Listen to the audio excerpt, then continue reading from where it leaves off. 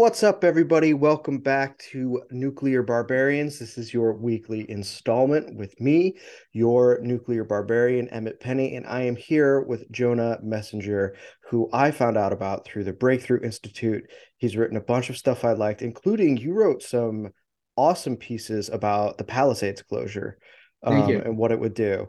That I thought had some really important visuals in it and made some very important points.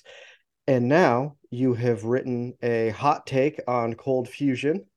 And I wanted to have you on because I don't know anything about this stuff and I want to know more. And it seems like a fascinating case to me. But before we get into the nitty gritty of that, dude, who the hell are you?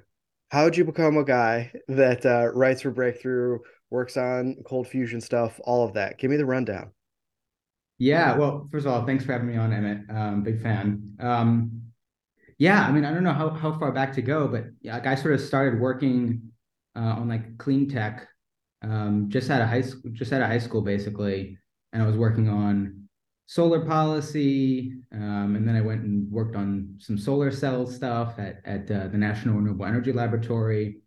Um, and I did my undergraduate degree in physics and got my master's in energy at the University of Illinois at Urbana-Champaign. And after sort of my undergrad, I knew a PhD was in my future, but I wasn't quite sure sort of when to do that and when the right time was. Um, and I found the Breakthrough Institute, and I sort of always known that while an environmentalist, I sort of felt a little bit out of place in Mhm. some sort of conventional environmental thinking. And I had sort of seen this fellowship that the Breakthrough Institute was offering, the Generation Fellowship, and it really appealed to me. And I think some of the work that Breakthrough had done really appealed to me.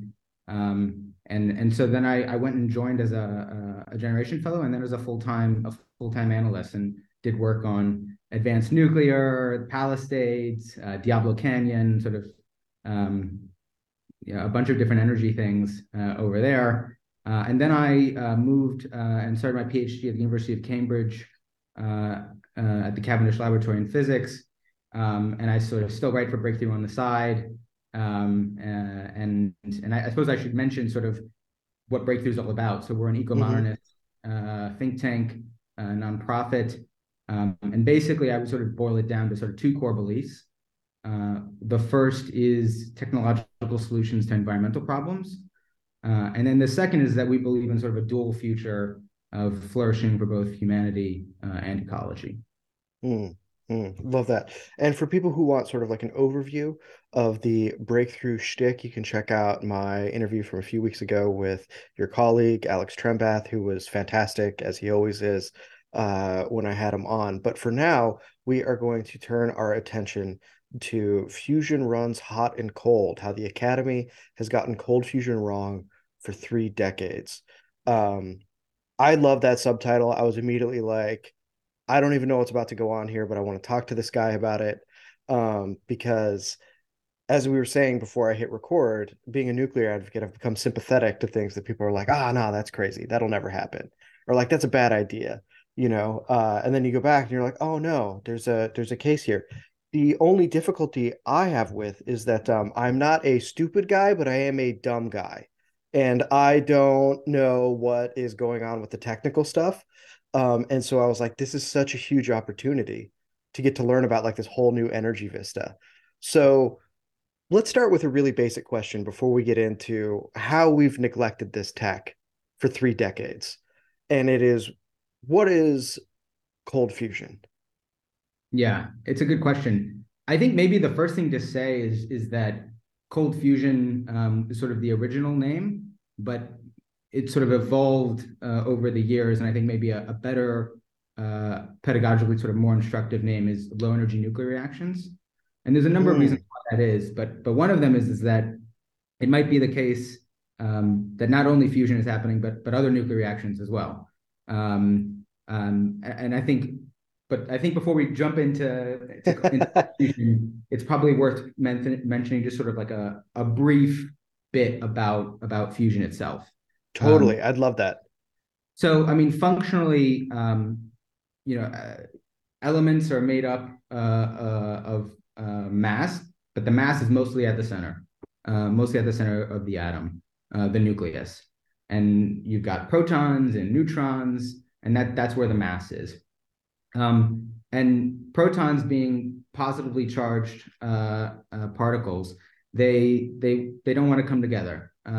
It's sort of like taking two positive ends of a magnet and trying to push them together. They're going to repel each other. We call that Coulomb repulsion. Mm. Um, but what binds these nuclei together is a force called the strong nuclear force.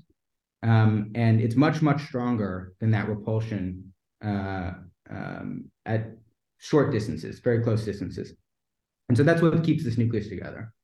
And if you were to take two nuclei and try to push them together, like we do in fusion, they're gonna repel each other because you've got two positively charged nuclei that are gonna try and not come together until you get really, really close. And at that point, they'll fuse for that same reason, the strong nuclear force.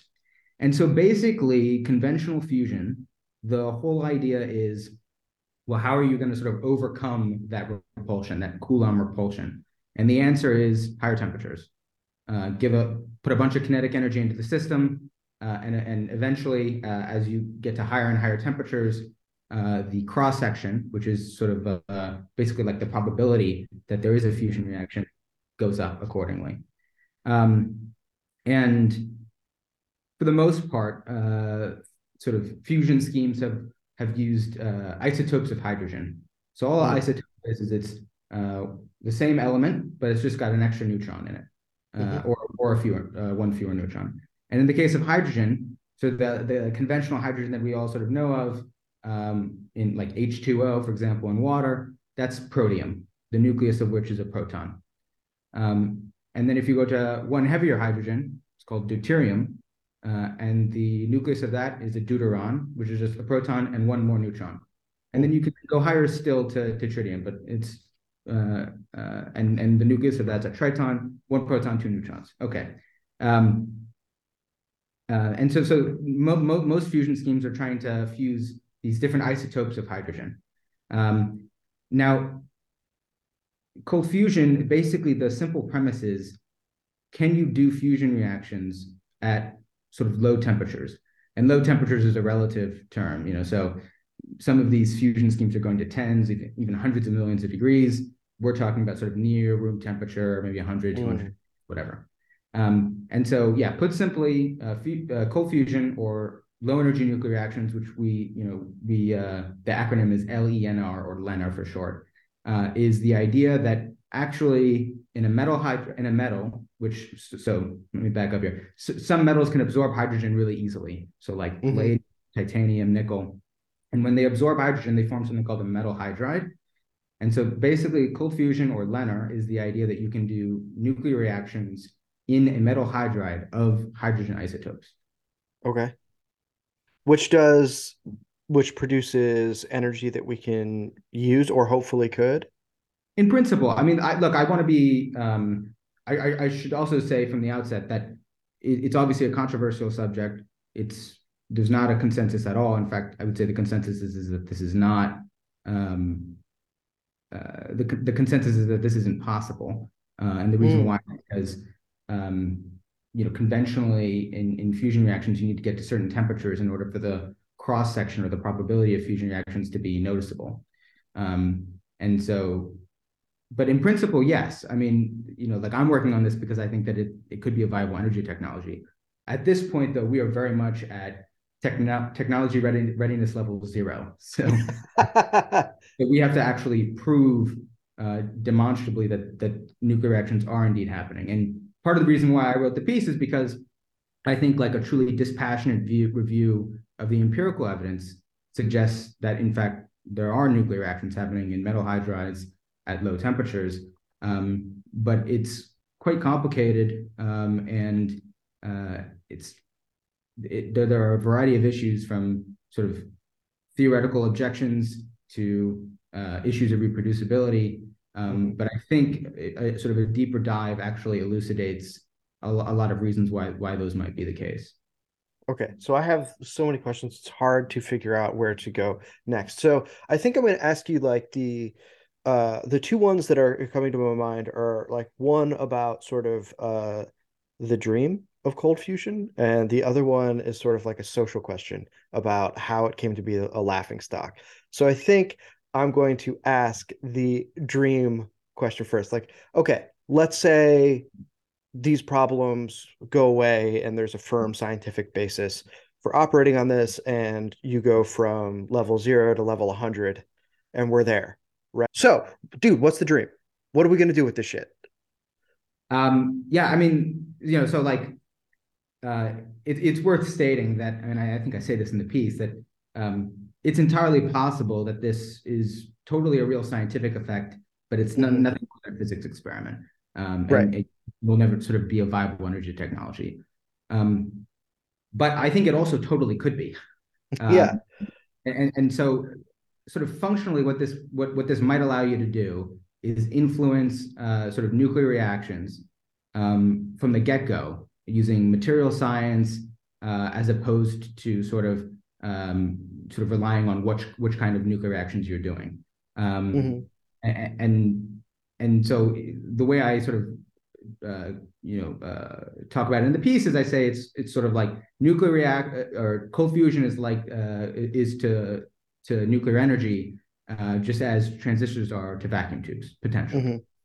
Mm-hmm. Mm-hmm. Okay, cool. So, in other words, this would be a big level up if it worked. Like we would be, I mean, so one of the things that I like about Breakthrough is that you guys do a great job of talking about what energy allows us to do. And so what I'm hearing from you is that like it would basically turn fission as we understand it into a rung on the ladder or of on the energy ladder, and we would be unlocking new things with nuclear tech through cold fusion. If this was demonstrated and accepted in the wider community, this would be sort of like a major nuclear revolution, I think. Okay. Okay, cool. Well, that's Technological. yeah, that's really where I wanted to go because like the transistor vacuum tube thing is like a pretty like that. I think uh I mean, that's basically the modern world right there. To give Right. people like a sort of a frame of reference for thinking about that, like that is everything from uh I don't know, man, like the step towards microchips eventually, like, Right. at this tech to the electric guitar, like Yeah. that's to give you a suite of like what that would do. So this would be a similar thing in that domain if all the caveats that we've addressed here. Like that's the Yeah. dream. And I mean, it would basically, to put it another way, it would allow you to do nuclear reactions with chemical level energy inputs. And so conventionally, these are thought of as totally different regimes. You've got sort of chemical or electronic energy states that are sort of on the order of like a few electron volts, say, which is a Right. unit of energy. Nuclear reactions are happening on the thousands or millions of electron volts. Mm-hmm. And so conventionally, these sort of two domains are not thought to be able to be bridged together. But I think sort of the key insight is that conventionally when we're doing fusion, we're doing it at tens of millions of degrees. What happens at that temperature is that the atom is sort of ripped apart. You've got Mm-hmm. electrons and the nucleus. The electrons negatively charged, nucleus positively charged, and they're ripped apart. And so you've got this like charged gas. And in that context, two nuclei that may or may not fuse are completely independent from another pair of nuclei. Mm. But in a metal, like in a metal hydride, pairs of hydrogen nuclei are not independent from one another. And so the reason why that's interesting is because you can get sort of collective effects where all of a sudden the normal dynamics that you're used to, if you're just looking at two nuclei sort of in isolation, it's not the same thing. And all of a sudden you can get an acceleration of these dynamics by quite a lot, depending on the situation. But basically, you're talking about nuclear reactions from chemical inputs, and it's interesting. The transistor sort of has interesting history here too. I think like most people, including myself for quite a while, um, just sort of thought the story of the transistor was in the late 1940s. Folks at Bell Labs, figured this whole thing out. They got a Nobel Prize, and all of a sudden, fast forward, I've got a smartphone, Right, right, etc. right. Yeah, Um, yeah. for several decades beforehand, before that 1947 discovery, there were sort of anomalous reports in the literature where people said they were seeing these amplification effects in the solid Hmm. state. But it was sort of like a little bit of a taboo, not very reproducible. Some famous physicists, like Pauli, for example, who's like a grandfather of quantum mechanics, he sort of he discouraged his students from studying it because you Mm. know. And so there are sort of historical analogs here for solid, in particular, solid state technology and physics that has some trouble being reproducible for a while. We don't really understand it. Maybe even it's got a little bit of a taboo or sort of laughing effect. But then once we sort of figure it out, all of a sudden we're like, whoa, and you can inaugurate a whole new sort of technological wave. So that's a great way to transition to sort of like, oh, how has it become this like laughing stock thing? And I want to get to that real quick, but I just want to point something out, right? So I generally have a more like philosophy background or whatever. And so the way that I understand what you're saying, the first time I'd ever really thought about this, maybe I should have thought about it before this, but the first time I had really philosophically thought about it was when I was taking a preceptorial on Hegel's Science of Logic. And he has an extended discussion about the relationship between quantity and quality. And so what I hear from you is that, there's this thought experiment where you like take a grain away from a pile, and at what point is it no longer a pile and it's something else, and that can be actually there are more sophisticated implications of what that means than we generally think. It's not just quantities, it's that the mathematical world that we interact with has a philosophical content of categorization that we deal with every day. And so when I hear what you're saying about, okay, we've got these sort of like high temperature fusion things, and then we've got these colder, lower temperature fusion things, and they live in separate worlds. What I see is that we're bridging the gap between a massive distinction that's being made between quality and quantity. And that when that happens, new potentialities, new categorizations, and new uh, praxis become available to us that we've never seen before. Is that I somewhat think right? that's a very, yeah, I think that's a fabulous way of putting it. Okay, cool. So now it's become somewhat more comprehensible to me. I'm down. I'm into it. Why shouldn't the DOE be throwing a little money at this? Come on. We want some long-term horizon stuff. It's only Tell me $10 the million. story. Yeah, $10 million. Like, why not? You get a 10 million, you get a cold fusion, you get a cold fusion, everybody gets a cold fusion. So how did it become this sort of laughing stock? You talk about how the transistor experienced something similar. Walk me through the story here. Yeah. So, I mean, it's a complicated question, and I imagine, it'll be the subject of a lot of philosophy of science in the Mm-hmm. future. Um, I think in general, there, I think in general, emergent phenomena that are sort of that meet two qualifications have trouble like this. And I think those are when you have something that shouldn't be possible, something that tautologically is inconsistent with the Mm-hmm. conventional theory, and then something that has reproducibility challenges. And I think when you have those two things, it's a really good way to sort of dismiss, sort of wrongly dismiss a scientific domain. And like I imagine a listener will sort of be thinking to myself, well, if it's not reproducible, then it's not real, right? Right, And right, right. all these sort of like just catchphrases of how science is done that people sort of latch on to, Mm-hmm. and the thing is like actually from a historical perspective, that's not always true. Obviously, Put eventually, some respect on Feyerabend's name. but like, but like, obviously, sort of for scientific advancement to happen, you do need reproducibility. But Sure. but until you understand the theory behind a phenomena like this, then it does seem a little bit naive to expect reproducibility until you know all of the parameters that are at play. Because it could be the case that sort of you're doing an experiment. Some people see an effect, some people don't, but they're not fully characterizing or understanding their system, and so they don't know that actually the reason why someone else got an effect but you didn't is that they were playing with a parameter, maybe even without knowing it. Mm. For example, like with transistors, um, it was not sort of readily known at the time that you needed to actually like dope these semiconductors, which is just a term that means introducing impurities. It turns Mm, out that in semiconductors, impurities are actually critical. But if you mm, were sort of like a really well-funded laboratory trying to reproduce these amplification effects, and you didn't know that impurities are actually critical, then you might get the nicest sample, cleanest, and it would mm-hmm, work, right? So there are just sort of examples like this, and I think actually something very similar could be happening in the cold fusion realm.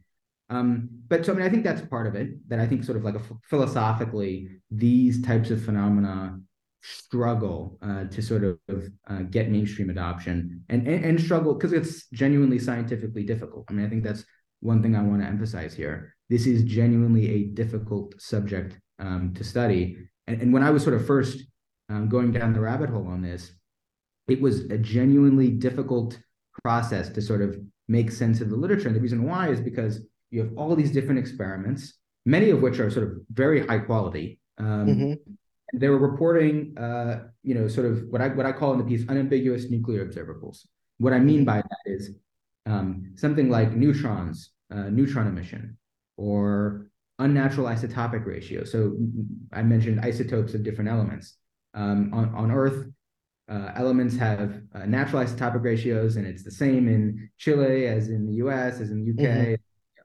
Um, and so if you see elements that have an isotopic ratio or distribution that is not natural, you know that you're working with a nuclear process because the only mm, thing that can do that is a nuclear reaction. And so that's what I mean by sort of unambiguous nuclear observables. But the difficulty is that you've got a range of different experiments stretching dozens of different laboratories over 30 years. But they show sometimes you see sort of patterns that are sort of similar between one experiment and the other, but in general you just see this disparate set of results. Someone sees high energy alpha particles. Someone else sees new elements that appear to be like fission products. Um, mm, and what that means is basically like if you do nuclear fission and you rip apart a heavy nucleus, you'll see lighter nuclei. And in a lot mm. of these experiments, you see new elements that weren't there before, only there after you do this experiment. And then you look at the new elements and you're like, oh, those actually like add up to the metal nuclei. Like Right, right. if you Okay. look at the masses, that they add up. It's like you don't have to be a rocket scientist to figure some of this stuff out.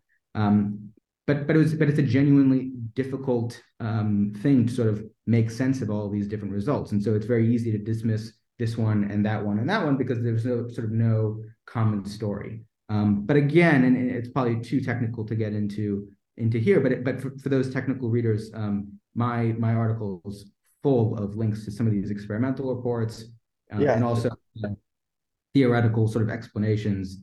And you mentioned at the sort of at the top that I'm working on this Department of Energy project. So basically, for the first time in 30 years, the U.S. Department of Energy's ARPA-E, which is the Advanced Research Project Agency for Energy, it's sort of Mm-hmm, like the Department of Energy's DARPA program for the Defense Department. And for the first time in 30 years, they're funding cold fusion research. So they had a full process, 8 teams. I'm on one of them based out of MIT. And we've made basically a version of our grant manuscript available for anyone to read. So if there's, you know, mm-hmm. fully open, if anyone wants to go check it out, I link to it in the piece. And that will sort of dig into, I think, sort of more of the theoretical explanations for why some of this might be the case and why it actually makes sense that we see a bunch of different types of results, which is very different than you would see from sort of conventional nuclear physics, where reactions tend to have very precise and consistent Mm-hmm. Right. And by the way, everybody, you can check that stuff out in the show notes, along with your Twitter handle so that people can go and find you and pester you with questions about cold fusion. I hope they do because I think this is really, really fascinating. I'm so interested in the like institutional questions about science here. Like the how we come to quote unquote discover new things. Like what is meant by observation, right? I Yeah. think you did a great job of sort of walking through that. And I bring that up because I think that there is, and this was my understanding for a long time, this basically naive understanding of science as both a method and as an institution, that they are a one and the same, and that two, the method is, I think, stricter than history would actually tell you, which doesn't mean that you can just make anything up. That's not what I'm arguing. But that the process by which we come to discern, discover, and then implement these things is far messier than the received wisdom we get when we're sitting in our physics class in high school. Yeah. No, that's a great question. It really is. And it's funny because everything's sort of clear in hindsight.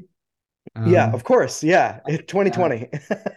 exactly. Yeah. But it's actually so much more complicated when these sort of quote unquote discoveries are happening. The other thing I think that I'll sort of say about discoveries is that like it is always also interesting how discoveries sort of get credited to like two people. For um, sure. Yeah. And Yeah. then without fail, you go back and look, and you're like, oh, actually, there's like probably like 4 dozen people we should be talking about when these things happen. Like one good example that's coming to mind is like, so Fermi for the first time back in the 1920s, I think it was, no, sorry, 30s, bombards a uranium sample with neutrons. Hmm. First time we did fission. The only problem is his description of what was going on was not fission. Uh, Right. Yeah. that was quackery, right? Yeah. And in fact, Ida Nodak, who's sort of my scientific hero, she was this unpaid, because she was a woman, so she was an unpaid sort of Mhm. research helper, if you will, or something like that. And she basically looks at his paper and goes, I don't think that this is right. And then finishes her paper by basically saying, you know, I think actually maybe the nucleus is fissioning. She didn't use that word, but that's what she was Hmm. describing. And she was completely, made fun of. You name it. And then of course, like 6 7 years later, or something like that, everyone, oh, actually, you're right. Um, Yeah. Yeah. Vindicated. indicated. Vindicated. Yeah. Um, and Well, I suppose, no, or go just ahead. philosophically, I think there's another thing, and this is, I talked about sort of like phrases, catchphrases that are sort of Hmm. associated with scientific investigation. There's like this idea that like if you do an experiment and you get an unexpected result, it's probably because it's wrong, Hmm. and like that's usually true. Hmm. Um, and so it is useful to sort of have that disposition that like, okay, if I do an experiment and I get an unexpected result, it's probably because I made an error, and so I should go look for that error.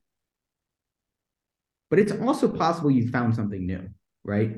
Yeah. Um, and so I think that there is like this instinct to out of hand reject things that are considered to be impossible from conventional theory.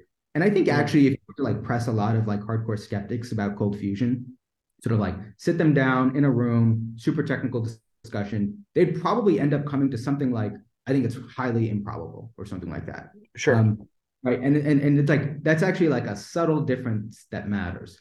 Um, and I think like, and in fact, just to be clear, I don't think that the cold fusion research community is going to convince anyone of anything by sort of pointing to experiments from 20 years ago and saying, look at this paper, read this paper. I don't think that actually does anything. Hmm. Um, I think what you kind of need to sort of break the gridlock here is sort of like twofold. The first is you need people who are willing, who are sufficiently open-minded. They don't have to like, they can be deeply critical and skeptical. That's totally fine. But they need to be like sufficiently open-minded to sort of be ready for that kind of unexpected result. And then you need to have sort of like a credible evidence of anomalies. So Hmm. something that shouldn't happen, but it does. Here's the paper, we published in Nature or whatever, and then you can sort of have a discussion from there. So I think that's sort of like how we make progress here and sort of break this sort of gridlock or stigmatization. Yeah.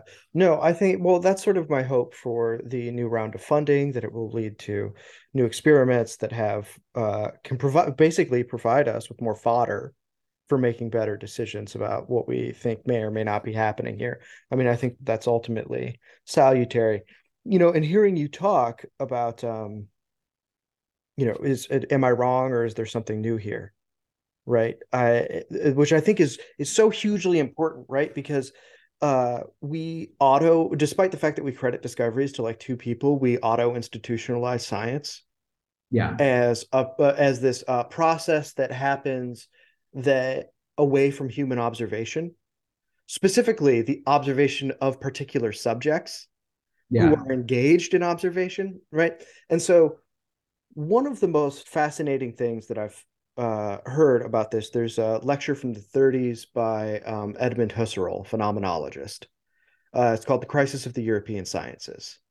And he makes a lot of fascinating arguments in it. It's been a while since I've read it, but I ended up reading he has an unfinished book length treatment of this idea. And I ended up reading most of it. It's the last parts of it are in draft form and kind of redundant, so you don't really need to read them, frankly. But he talks about this fascinating idea where he says, we have to understand that there is this like similar world that we're looking at, and that there is a phenomenological process in which we engage with that common world, and that all of the abstraction of science from that phenomena relies on that phenomena and the activity of perception. And that doesn't yeah, relativize the things that we get out of science, but maybe we ought to reground how we understand our relationship to these things. And then he says something very fascinating. He says, what's interesting about science is that it seems to stack on conclusions and abstractions to each other. And that can actually create a distortion in how we understand our relationship to this phenomena.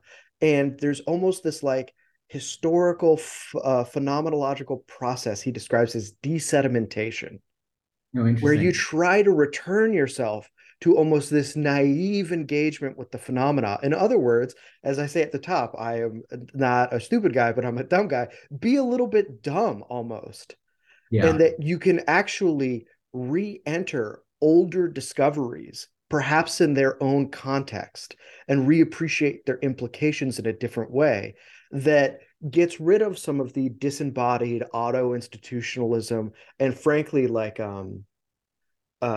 unquestioned faith in the process that happens. And so when I hear you talking about this, I just thought like, you know, that seems so vital to how we approach this, that it is still experiments and it is yeah, still observation, and that this is so crucial to humanizing science and understanding it as one of the human arts, which rather than putting it on a pedestal, puts it in a wheelhouse of things that we can share with each other. that's beautiful. Yeah, I think there's a very healthy process, not just in science, but probably in a bunch of other fields too. Sure, yeah. Go back and say, all right, let me just re-question everything, or sort of let me just go back in time and sort of reevaluate. I think it's a perfectly healthy activity. Um, I think it's also worth noting that while sort of cold fusion or Leonard is definitely inconsistent with conventional nuclear theory, another phenomenon, sort of you're going, I think, like sort of vertically, if you will. Mm-hmm. There's a lateral move here too, which is to say, um, sort of my colleagues and I are sort of theoretical framework that we think explains some of these results. And it's not a complete theory, but it's sort of like a theoretical framework that starts to explain why you might have such a disparate set of results, or how fusion reactions can happen near room temperature at all. Um, and you can sort of make a lateral move here, which is to say, what are some phenomena that are like exploited very commonly, well understood phenomena in other fields, in other Mm. fields of science that might actually apply here. Mm. So some of these collective effects, it's something called non-radiative resonant energy transfer, which is a complicated term, but it's basically just the idea that instead of giving off energy as particles, you can also give off energy in fields through field Mm. impact. And so anyone who works in solar cells or semiconductors, they'll know this as resonant energy transfer, which is a common thing in optoelectronics studies. So like this is you can apply these same ideas from you can make this lateral move, take ideas, concepts that are well documented. I mean, like this resonant energy transfer idea goes back to the 1950s. And it was actually applied theoretically to the nuclear environment in the Mm. 60s. So, but you can sort of make this lateral move and say, well, this is a really neat idea from this other field that hasn't really been applied to, say, the nuclear space. Maybe we should do that. Maybe we should sort of look into that. And so I think there's actually two, at least for me, there's like sort of two ways of coming at cold Hmm. fusion, sort of two motivations for why I think again a truly dispassionate, objective view of this space merits scientific investigation. The first is these anomalies. Like you can go back and read truly dozens of papers that are well controlled. They measure background. Like these are well done experiments. And you see these anomalies that shouldn't be happening according to conventional nuclear theory, and yet they very clearly are. And then the other thing is sort of like a theoretical motivation, which was even if we had none of these anomalies, I Hmm. actually think that there is reason to do to sort of study these types of collective effects in the solid state, but trying to sort of access nuclear energy levels purely on a theoretical basis. And you can sort of read more about that again in some of the Yeah. I linked to. Yeah, no, absolutely. I mean, I love the idea of sort of the lateral and the vertical move here. I think that's really important. I mean, it makes me, I wish I had more time to read him, frankly, but I'm ever a student of Plato's. I'm fascinated by the problem of Socrates. And I was thinking about one of my favorite dialogues, which is the Meno, which is ostensibly by its opening question about virtue. It ends up being about epistemics. And the question Nice. that Meno asks Socrates is, can you tell me, Socrates, can virtue be taught or is it acquired by some other means? Which is a fascinating question, even in and of itself. But there are both vertical and lateral moves that are made in the dialectic of trying to figure that out. And the first vertical move that's made is, well, he says, you're already ahead of me because you seem to know what virtue is. So why don't Uh, you tell me what it is? And then he tries and he basically lists a bunch of things. And he goes, okay, so is it one thing or many things? And then you sort of go through there and it's like, okay, if we can't totally understand this as itself on its own terms, then what might it be like? hmm. Is it like this other thing? Is it like Yeah. that other thing? And that starts being the lateral move, Yeah. right? And that is basically how he brings Meno to understand that there's like uh perhaps some are better suited to education, types of education than others, and what that might mean. I mean, we don't have to endorse or agree with any of that, but that is a fascinating place to begin for a question about how do we even come to know anything at all. And so when I hear you sort of describe this, like, well, this is in this domain, maybe this is a way to create a new rubric to say, is this a mistake or is this new? Yeah. Yeah. No, I think that's great. Um, and I think it maybe is worth sort of mentioning that, when I was sort of first introduced to this field, I was incredibly excited because I think it's Mm-hmm. an exciting thing. I mean, I think this is Mm-hmm. exciting stuff. But I was like deeply skeptical. This should doesn't make sense. But when you see compounding anomalies, when you see like just dozens of papers, one after the other, that starts to just paint a super compelling picture. It still doesn't make sense, to be Mm-hmm. sure, but it starts to paint a super compelling scientific picture. And then I get introduced to some of the theoretical work that's been done that starts to connect some of the dots. And again, it's still not complete, but I think it's one of these things where, like in hindsight, people will be like, "Oh, that made perfect sense." Yeah. Um, Yeah. and I think that will be a really interesting time if and when that happens epistemically. Why is it that it's so hard to see the obvious things when they're not quote unquote obvious? Yeah, no, absolutely. That's a fascinating philosophical question too. So I don't think we can end it on a better note than that. This was a lovely conversation. I'd love to have you back on sometime about some other stuff. I'm sure it will come up. So thank you for making time to talk to me today, Jonah. Thanks, Emmett. And I think I'll be seeing you at the Breakthrough Dialogue. Is that right? That's right. I will see you next month. Yeah. Looking forward So, to it. everybody, remember, stay sharp, stay strong, and stay radiant. We will see you next time.